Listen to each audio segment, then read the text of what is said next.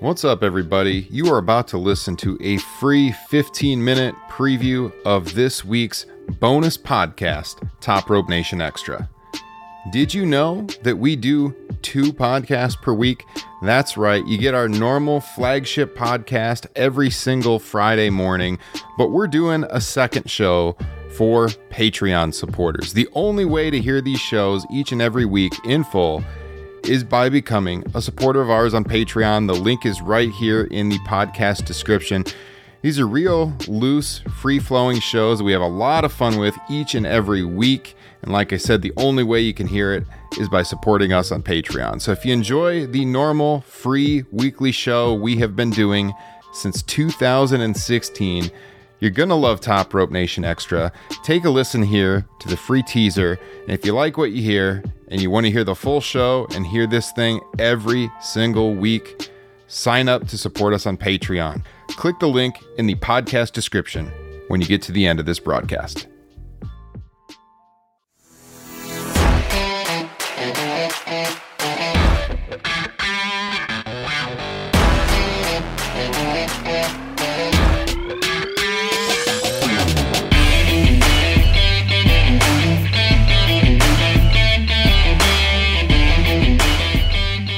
What's going on, everybody? Top Rope Nation Extra, the weekly bonus show here from the Top Rope Nation podcast. You're listening to the full show on patreon.com/Top Rope Nation. If you're here on our main feed, you're hearing the first 15 minutes free as a little teaser.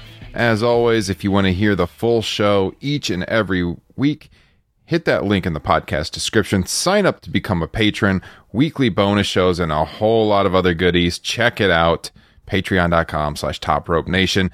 I am joined in the extra rotation this week by none other than Mr. Justin Joint. AEW Dynamite just went off the air on TNT. Justin, hell of a show once again. How you doing tonight, my friend? I'm great. No Kyle Ross with us tonight. You know, it's always a 2-man group for these extra shows, but I heard rumors that he might have signed with Team Taz. I don't know if that's true or not. Yeah, dude, we say this every week, but it is just such a delight to sit down and watch these 2 hours of Dynamite. You know, honest to God, I think there has been one mediocre Dynamite in like the past 3 months. Yeah. No, I mean, they always deliver. It's just like, I put out on Twitter tonight, I'm like, I sound like a broken record at this point, but once again, a hell of a show. Don't want it to end.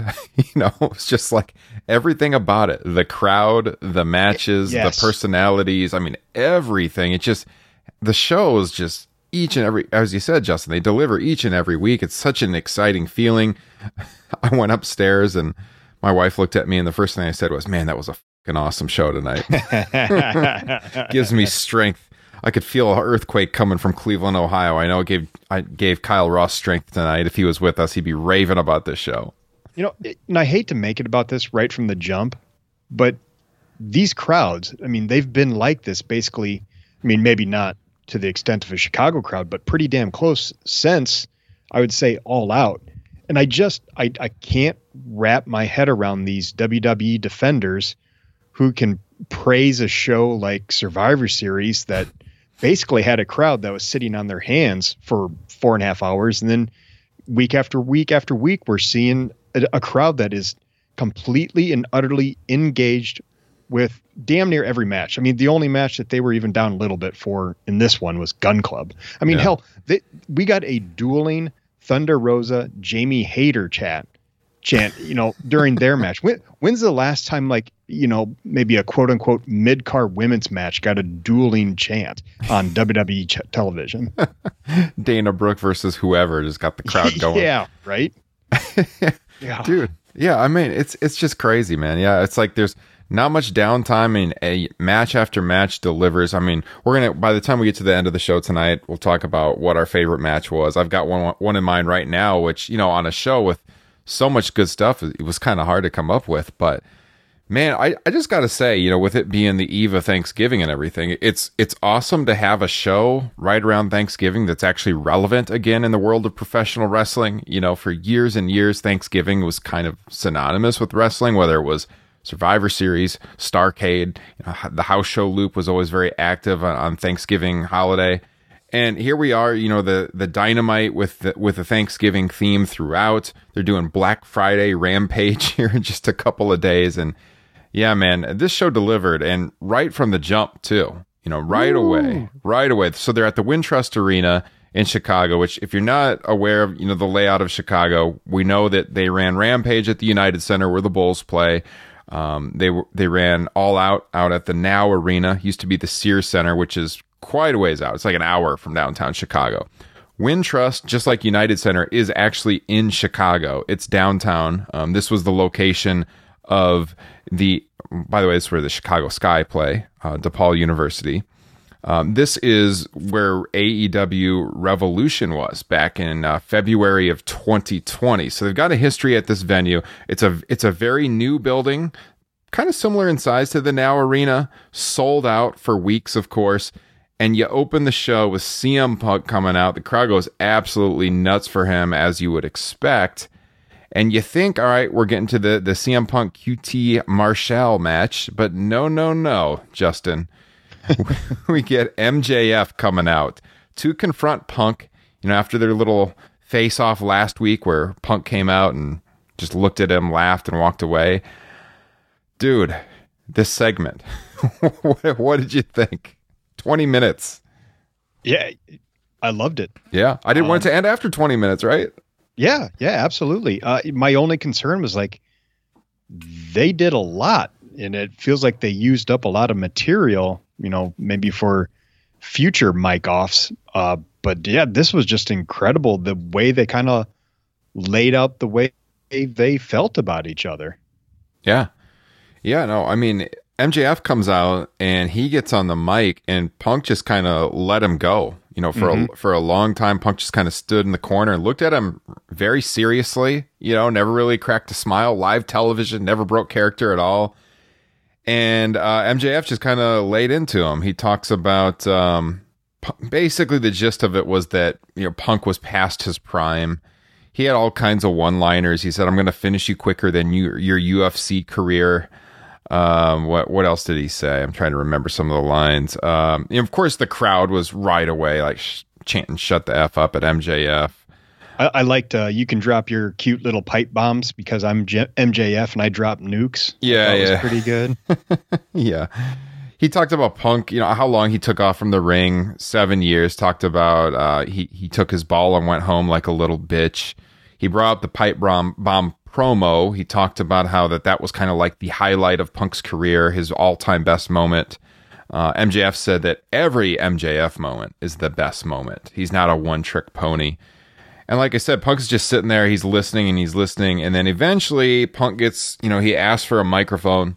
They get face to face. And Punk just goes, "I am so disappointed in you."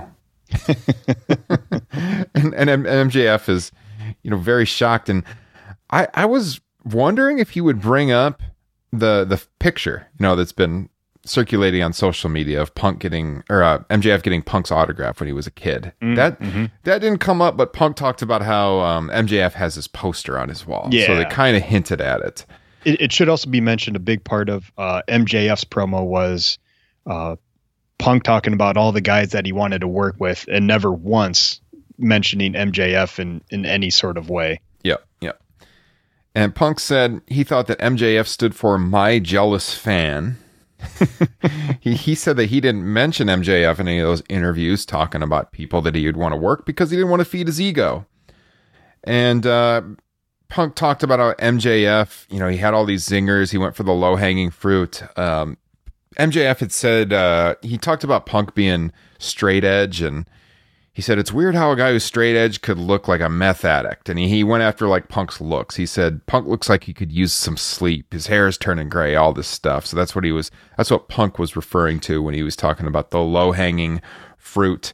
And then we got a bunch of WWE references, Justin. Punk said, I have a feeling people are maybe going to complain about that, but I didn't mind that at all. I thought it was a pretty useful tool for the getting the AEW crowd into it. And I mean, let's be honest. Punk's, most of his national career was in WWE, so it makes sense to play off of that. If you just ignore that it happened, I mean, to me, that's poor storytelling. So, he talked about how Punk talks about how MJF he thinks he's so revolutionary. He says, in reality, you're just a less famous Miz. That really popped the crowd when he said that. Oh, yeah. And let's see, there was a Miz chant, of course. MJF comes back. He talks about how Punk has been struggling to beat lower level talent, which, not exactly true. Punk beat Darby Allin, for God's sakes. But he's been working pretty much everybody he wants to work with. He said that Punk's breath smells like shit because he's been kissing so much ass, and then he kind of like mocked the way Punk would go every week. He did this like robotic thing where he's like, I'm back, and it's good to be in insert town here and face insert wrestler here, and like he was doing the same thing, just this reunion tour thing. Calling him PG Punk? Yeah, PG Punk. Repeatedly. And then he said, you might as well be out here preaching hustle, loyalty, and respect. So there was really another WWE line. Not to mention kind of a callback to that brief moment at Full Gear when we thought Punk was going to do the 5-knuckle shuffle. Yep. Yeah. Oh, yeah. Absolutely. MJF came back. He talked about how Punk claimed, he wanted to come back and face the young talent, but he also mentioned that he would only come back to the wrestling world for a boatload of money. And then he talks about how Punk had said he wanted to fix the broken wrestling landscape, but he stayed home for 7 years and he didn't do anything. He talks about Punk's career, trying to do comic books, movies. He says movies that nobody watched. And yeah, it's true. I haven't seen any of them yet, but I would like to. Eventually, I probably will. He talks about how Punk was scared because he didn't think he could hang anymore, and he thinks Punk envies him. And he talks about how he's everything that the promoters love, this being MJF, while Punk was just this scrawny kid that had to claw his way up. Talks about how Chicago's a dump. He was from Chicago. And he talks about how he is the second best from the second city, and whether that would be, and he kind of alluded to John Cena or the King of Kings, making reference to Triple H. And now he's in MJF's company. Punk acknowledged this. He says, yeah, it's true. He was a little bit scared. He wondered if the fans would still remember him. But then he says, while I was selling out Madison Square Garden, MJF, you were marking out for Rosie O'Donnell. Great line. Great line. If you're not aware, and if you're a Patreon supporter of the show, you're probably aware, but MJF was on Rosie O'Donnell when he was a young child.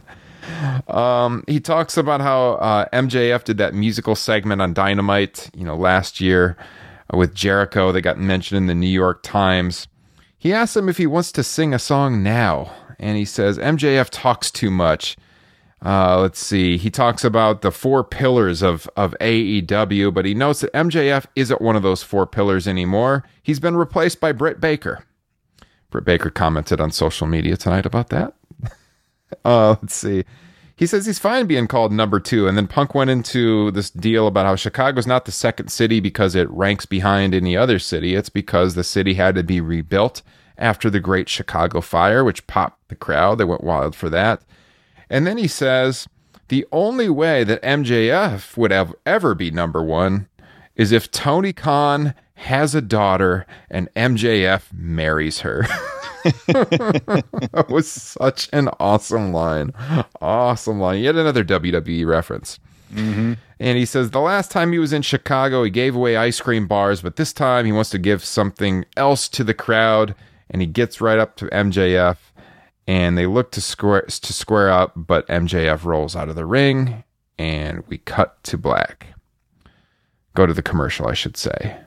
And after that, they rolled into CM Punk versus QT Marshall. So anything I didn't hit, Justin, that you want to mention from this segment? Because I kind of went through all the details, but man, it was freaking awesome. I'm going to be very curious to hear Kyle's opinion on this, because I think generally he doesn't really dig these quote unquote shoot style promos, kind of like what Reigns and Cena did heading into SummerSlam. But I thought these guys kind of hit a nice balance between shooting on each other and keeping it, a kayfabe a little bit. 'Cause I know Punk talked about MJF having to take shortcuts and needing help to get it done, mentioning his Pinnacle team. But yeah, so I just thought it was a nice balance that it didn't get too shooty for my liking.